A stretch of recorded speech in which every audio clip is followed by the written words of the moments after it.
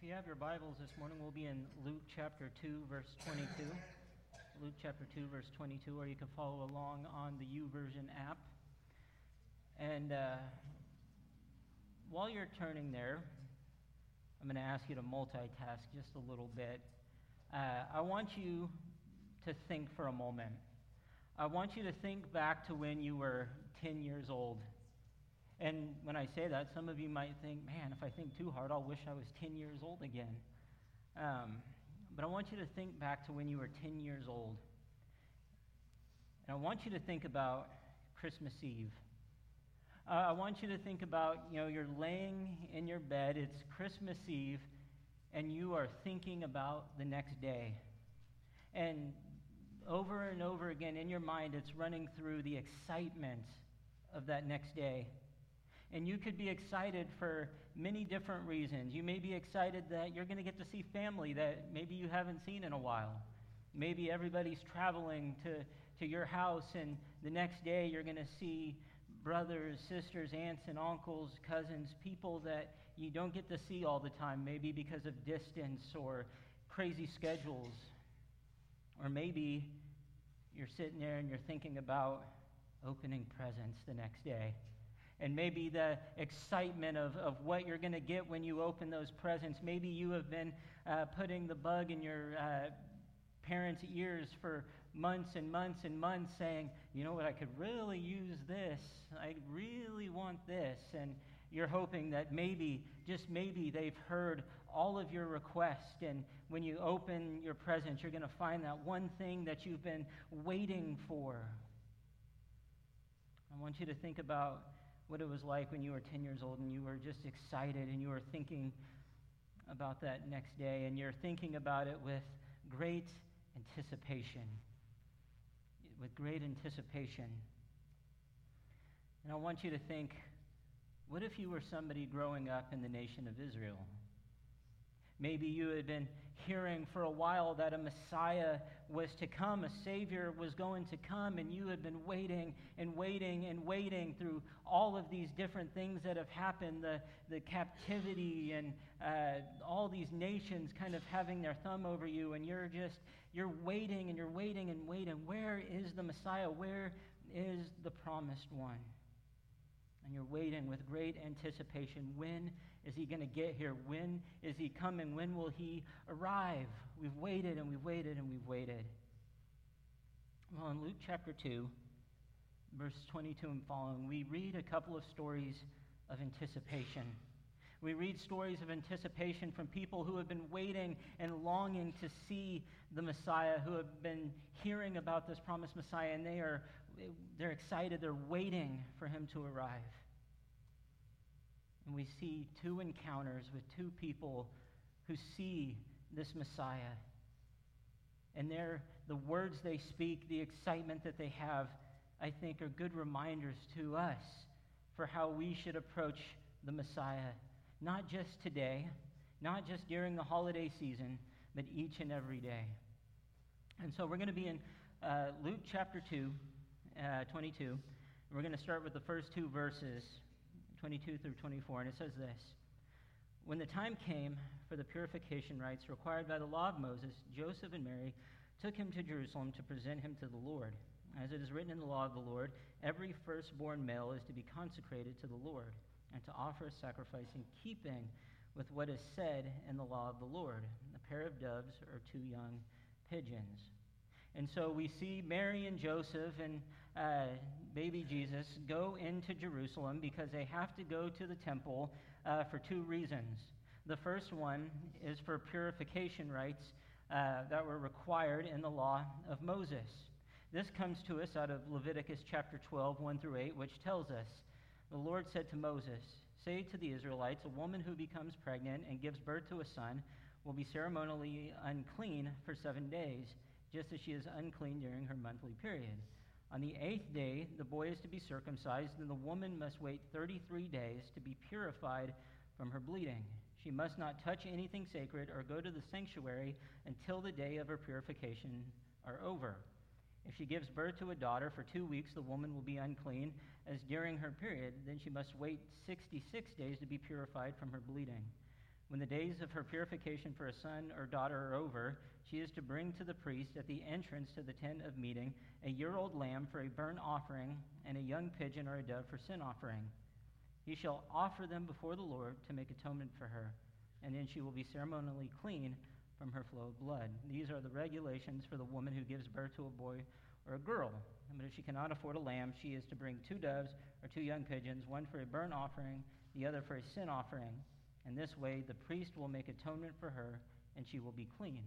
And so these are this is what it says in the law. And so Mary goes there to complete that purification rite, that purification process. But not only while they're there do they have to do that, but also they are to consecrate, they are to give to the Lord that firstborn child, firstborn son, or firstborn of the animals. And so they go for that. This comes in Exodus 13, 1 through 2. The Lord said to Moses, "Consecrate to me every firstborn male. The first offspring of every womb among the Israelites belongs to me, whether human or animals." And so what they would have to do is they would have to go in and they would have to pay 5 shekels as an offering for that firstborn. I like how Warren Wiersbe puts it. They had to pay 5 shekels to redeem the Redeemer who would one day redeem us with his precious blood. How ironic is that they would have to redeem the Redeemer. But that's what they would do. And it says they had to offer, as part of the purification rites, they had to offer a sacrifice that kept with the law, a pair of doves or 2 young pigeons. This kind of shows us, it does show us, how poor Mary and Joseph were. They couldn't provide a lamb. They didn't have the money for that, and so they did what they could afford, a pair of doves or 2 young pigeons. This just shows us the poor background that Jesus was born into. 2 Corinthians 8:9 tells us, "For you know the grace of our Lord Jesus Christ, that though he was rich, yet for your sake he became poor, so that through his poverty he might become rich." That was just kind of the background that he came into. That leads us now into verse 25 and 26. That sets up the scene for what's about to take place. It says, "Now there was a man in Jerusalem called Simeon, who was righteous and devout. He was waiting for the consolation of Israel, and the Holy Spirit was on him. It had been revealed to him by the Holy Spirit that he would not die before he had seen the Lord's Messiah." You see, this is the only time we read about Simeon. We don't know much about him. We see that he takes Jesus and blesses him, which would be a job for the priest, and yet it doesn't tell us that that's who he is. All we do know is what the text tells us. It tells us that he was a righteous and a holy man.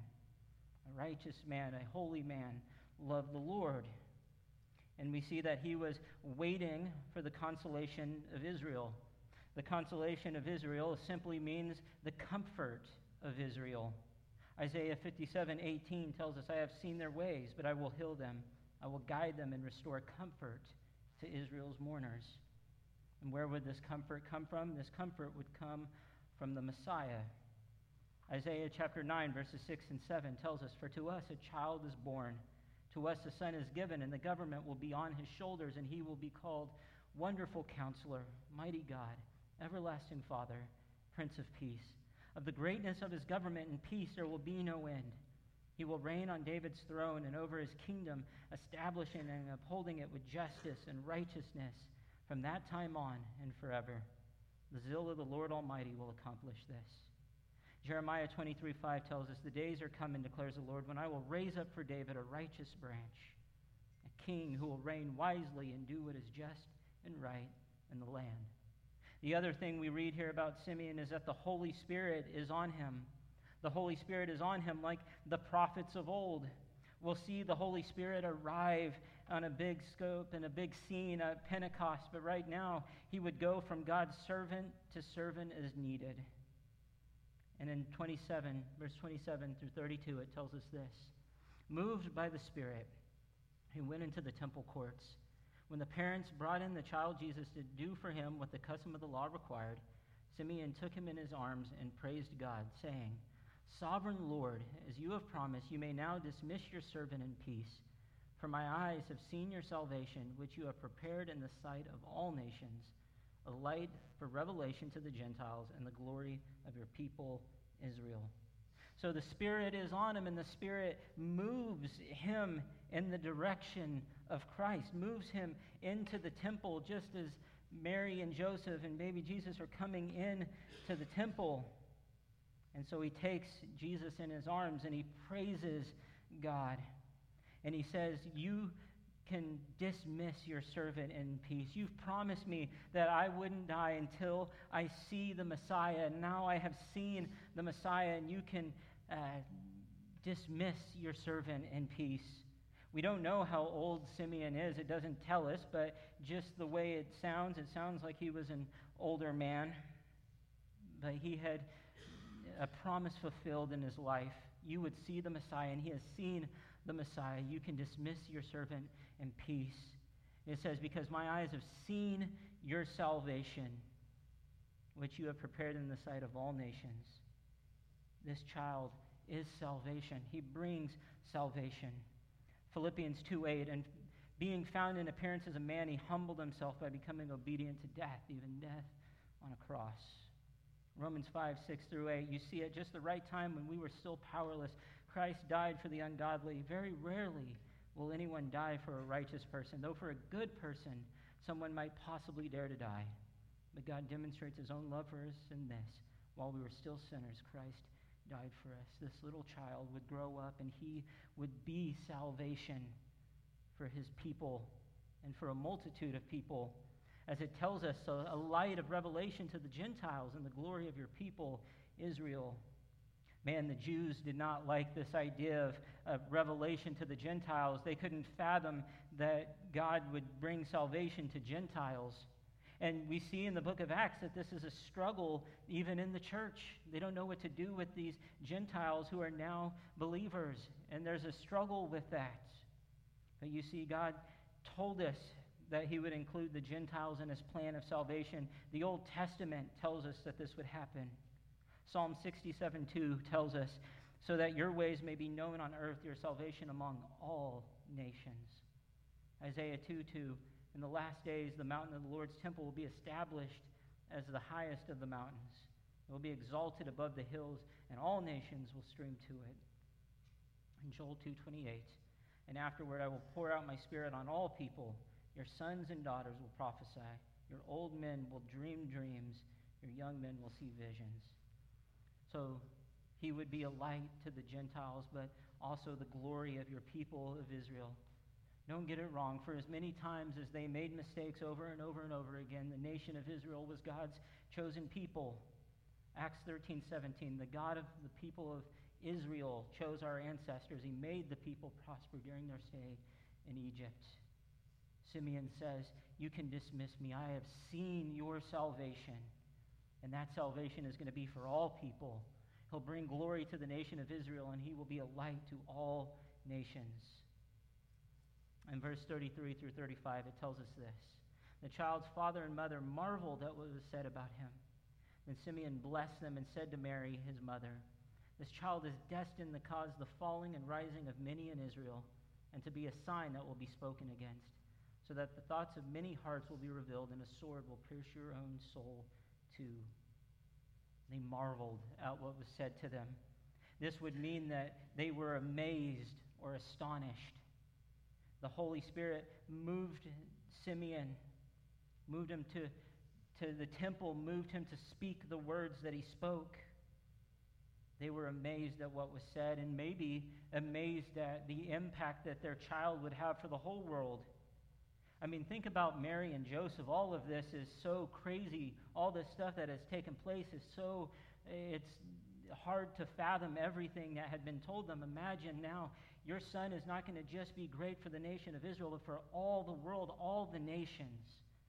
And they were marveled and amazed at this. But then Simeon tells them, here's the thing, this child is destined to cause the falling and rising of many in Israel, and to be a sign that will be spoken against.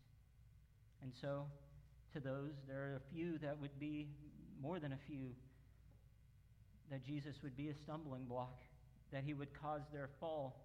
Isaiah 8:14 tells us he will be a holy place For both Israel and Judah, he will be a stone that causes people to stumble and a rock that makes them fall. And for the people of Jerusalem, he will be a trap and a snare. Matthew 21:42, Jesus says, have you never read in the scriptures, the stone the builders rejected has become the cornerstone? The Lord has done this, and it is marvelous in our eyes. There would be those who chose not to believe. There would be those who had the Messiah there in their presence, and they rejected him. They ignored him, just like we talked about in John 1. People hated the light, and they chose to live in darkness. They don't like the things he says. They don't like the things he did. But not only would there be those he caused to fall, there would be those who he caused to rise. And when they rise with him, it would be a glorious thing. John 11:25, Jesus said to her, I am the resurrection and the life. The one who believes in me will live even though they die.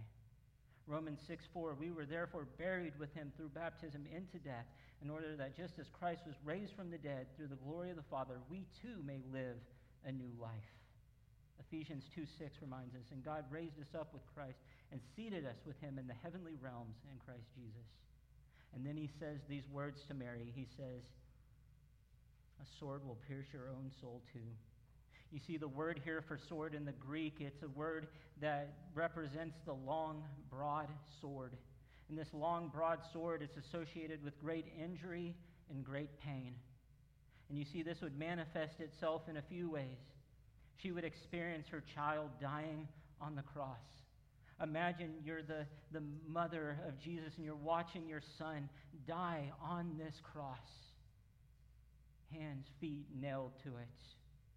The pain that would cause. But think about this. Not only would she see that physical pain and feel that mental pain, she would look up on the cross and she would see the hope of redemption dying in front of her. This was supposed to be the Messiah. This was supposed to be the Savior. And here he is dying on the cross. There goes our hope of redemption. Little did she realize that 3 days later he would rise again. But imagine the pain that she must be feeling in that moment. And Simeon tells her, a sword will pierce your own soul too. And then we move on from Simeon to another story. In verse 36 through 38, it says this. There was also a prophet, Anna, the daughter of Peniel of the tribe of Asher. She was very old. She had lived with her husband 7 years after her marriage, and then was a widow until she was 84. She never left the temple, but worshipped night and day, fasting and praying. Coming up to them at that very moment, she gave thanks to God and spoke about the child to all who were looking forward to the redemption of Jerusalem.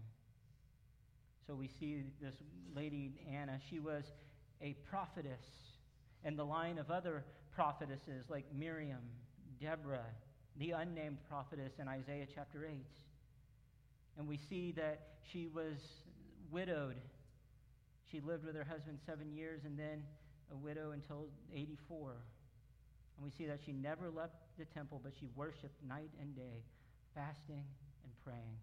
And I love what Mark Moore says about these verses. He says, she had watched God preparing the political times for the Messiah. She had seen Julius Caesar rise to power and knew of his assassination. She watched the steady and sad decline of the illustrious Maccabean rule, which gave freedom to her people for the first time since Ezra and Nehemiah 200 years before. She was a young woman when Pompey, a Roman general, conquered the Mid-East for Rome.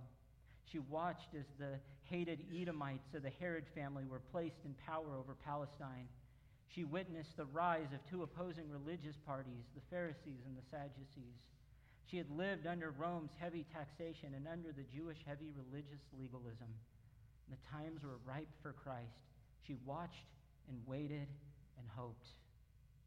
And you see, she never left the temple. She was there day and night, worshiping God, fasting and praying. You see, she served in the only way that she could. She wouldn't have been able to do any of the other priestly duties because of the fact that she was a woman. But do you know what she did? She served the only way she could. She prayed and she fasted. And coming to them at just the right time, she gave thanks to God and she spoke about this child. and how this child would bring redemption. And the sad thing is that many would miss it. And so we see two stories here. We see Simeon and then we see Anna. And I think there's two things that they say. One of them says one, the other says the other. But two things that this child brings. And it's this: through him we have salvation and redemption.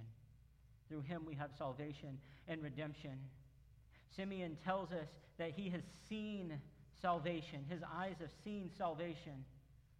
You see, he has brought salvation. He came into this world to bring salvation. Matthew 1:21 tells us, she will give birth to a son, and you are to give him the name Jesus, because he will save his people from their sins. Luke 2:11 through 12 tells us, today in the town of David a Savior has been born to you. He is the Messiah, the Lord. This will be a sign to you. You will find a baby wrapped in cloths and lying in a manger. He has brought salvation, and he has also brought redemption. He has redeemed us. This is what Anna was talking about. We're looking forward to the redemption of Jerusalem. He has brought redemption. I love this definition of redemption. It says the action of regaining or gaining possession of something in exchange for payment or clearing a debt. And this is exactly what Jesus has done. He has come and he has redeemed us. He has restored us to him. Because of his actions, we can be back with the Father. We can be back in good graces with the Father because he took the payments. Colossians 2:13 through 14. When you were dead in your sins and in the uncircumcision of your flesh, God made you alive with Christ. He forgave us all our sins, having canceled the charge of our legal indebtedness, which stood against us and condemned us. He has taken it away, nailing it to the cross. He has taken on our debt. He has taken on that payment for us. Hebrews 7:27 reminds us, unlike the other high priest, he does not need to offer sacrifices day after day, first for his own sins and then for the sins of the people. He sacrificed for their sins once for all when he offered himself. You see, this morning we worship him together. We celebrate the birth of Christ, and we celebrate what this means. You see, the law was powerless to save us. The law could not save us. The law could not make up for our sins. No, we needed help. We needed that atonement. We needed somebody to pay that cost, to be the sacrifice, and that sacrifice is Jesus. It was Jesus, and this morning we celebrate his birth, knowing what he would do for all of us. I'm going to ask the worship team to come up. And as they do, maybe this morning when you woke up, you opened gifts. Maybe you got up early and you pulled out those gifts from under the tree and you opened them up. Or maybe you haven't done that yet. Maybe you're going to do that this afternoon. But here's the thing. None of those gifts that you opened today, or yesterday if you opened them yesterday, none of those gifts can even compare to the gift that we have been given. No gift can compare to the gift that God has given us in his Son. Last night, Cody talked about it, and he talked about this great love story that we're a part of, how God loves us so much that he would send his Son for us. And he does, and he has sent us this great gift. And here's the thing, this gift that he has sent us, it is the only gift that matters. It's the only gift that matters, because without this gift, we're in trouble. Without this gift, there's no hope for us, because that gift is the only thing that gets us to heaven. John 10:9 tells us, I am the gate. Whoever enters through me will be saved. They will come in and go out and find pasture. John 14:6 tells us, Jesus answered, I am the way and the truth and the life. No one comes to the Father except through me. And Acts 4:12 tells us, salvation is found in no one else, for there is no other name under heaven given to mankind by which we must be saved. There is no greater gift, because that gift is the gift that brings us eternal life. It is that gift that brings us salvation and redemption. And if you're here this morning and you've never given your life to him, what better time than now to do that? on your connect cards and the chairs around you. You can write it down. I'd love to talk with you. Maybe you want to talk this morning. I'd love to talk with you. Our elders would love to talk with you. Or maybe you're here this morning, and with all the things that have been happening around you, maybe we've just gotten off track. And maybe this morning we don't have that same excitement that Simeon and Anna had when they saw the Messiah. Maybe you're struggling this morning. Maybe you just don't have that joy. Maybe you're struggling trying to find that peace. If that's the case, maybe this morning what you need to do is you just need to lay it at the feet of God. Lay those things that are distracting you, hindering you from worshiping Him this morning, celebrating Him and what He has done for you. Maybe you need to pray with somebody. I'd love to pray with you. But you see, this morning we celebrate the birth of our Lord and Savior. And we celebrate knowing that He has brought us salvation. He has saved us from our sins. He has redeemed us. He has taken on the payment. He has taken on the sacrifice for us. Man, we don't deserve it. And yet He did it for us anyway. And so this morning, if you're here and you have a decision to make, I pray that you would do so as we stand and we sing.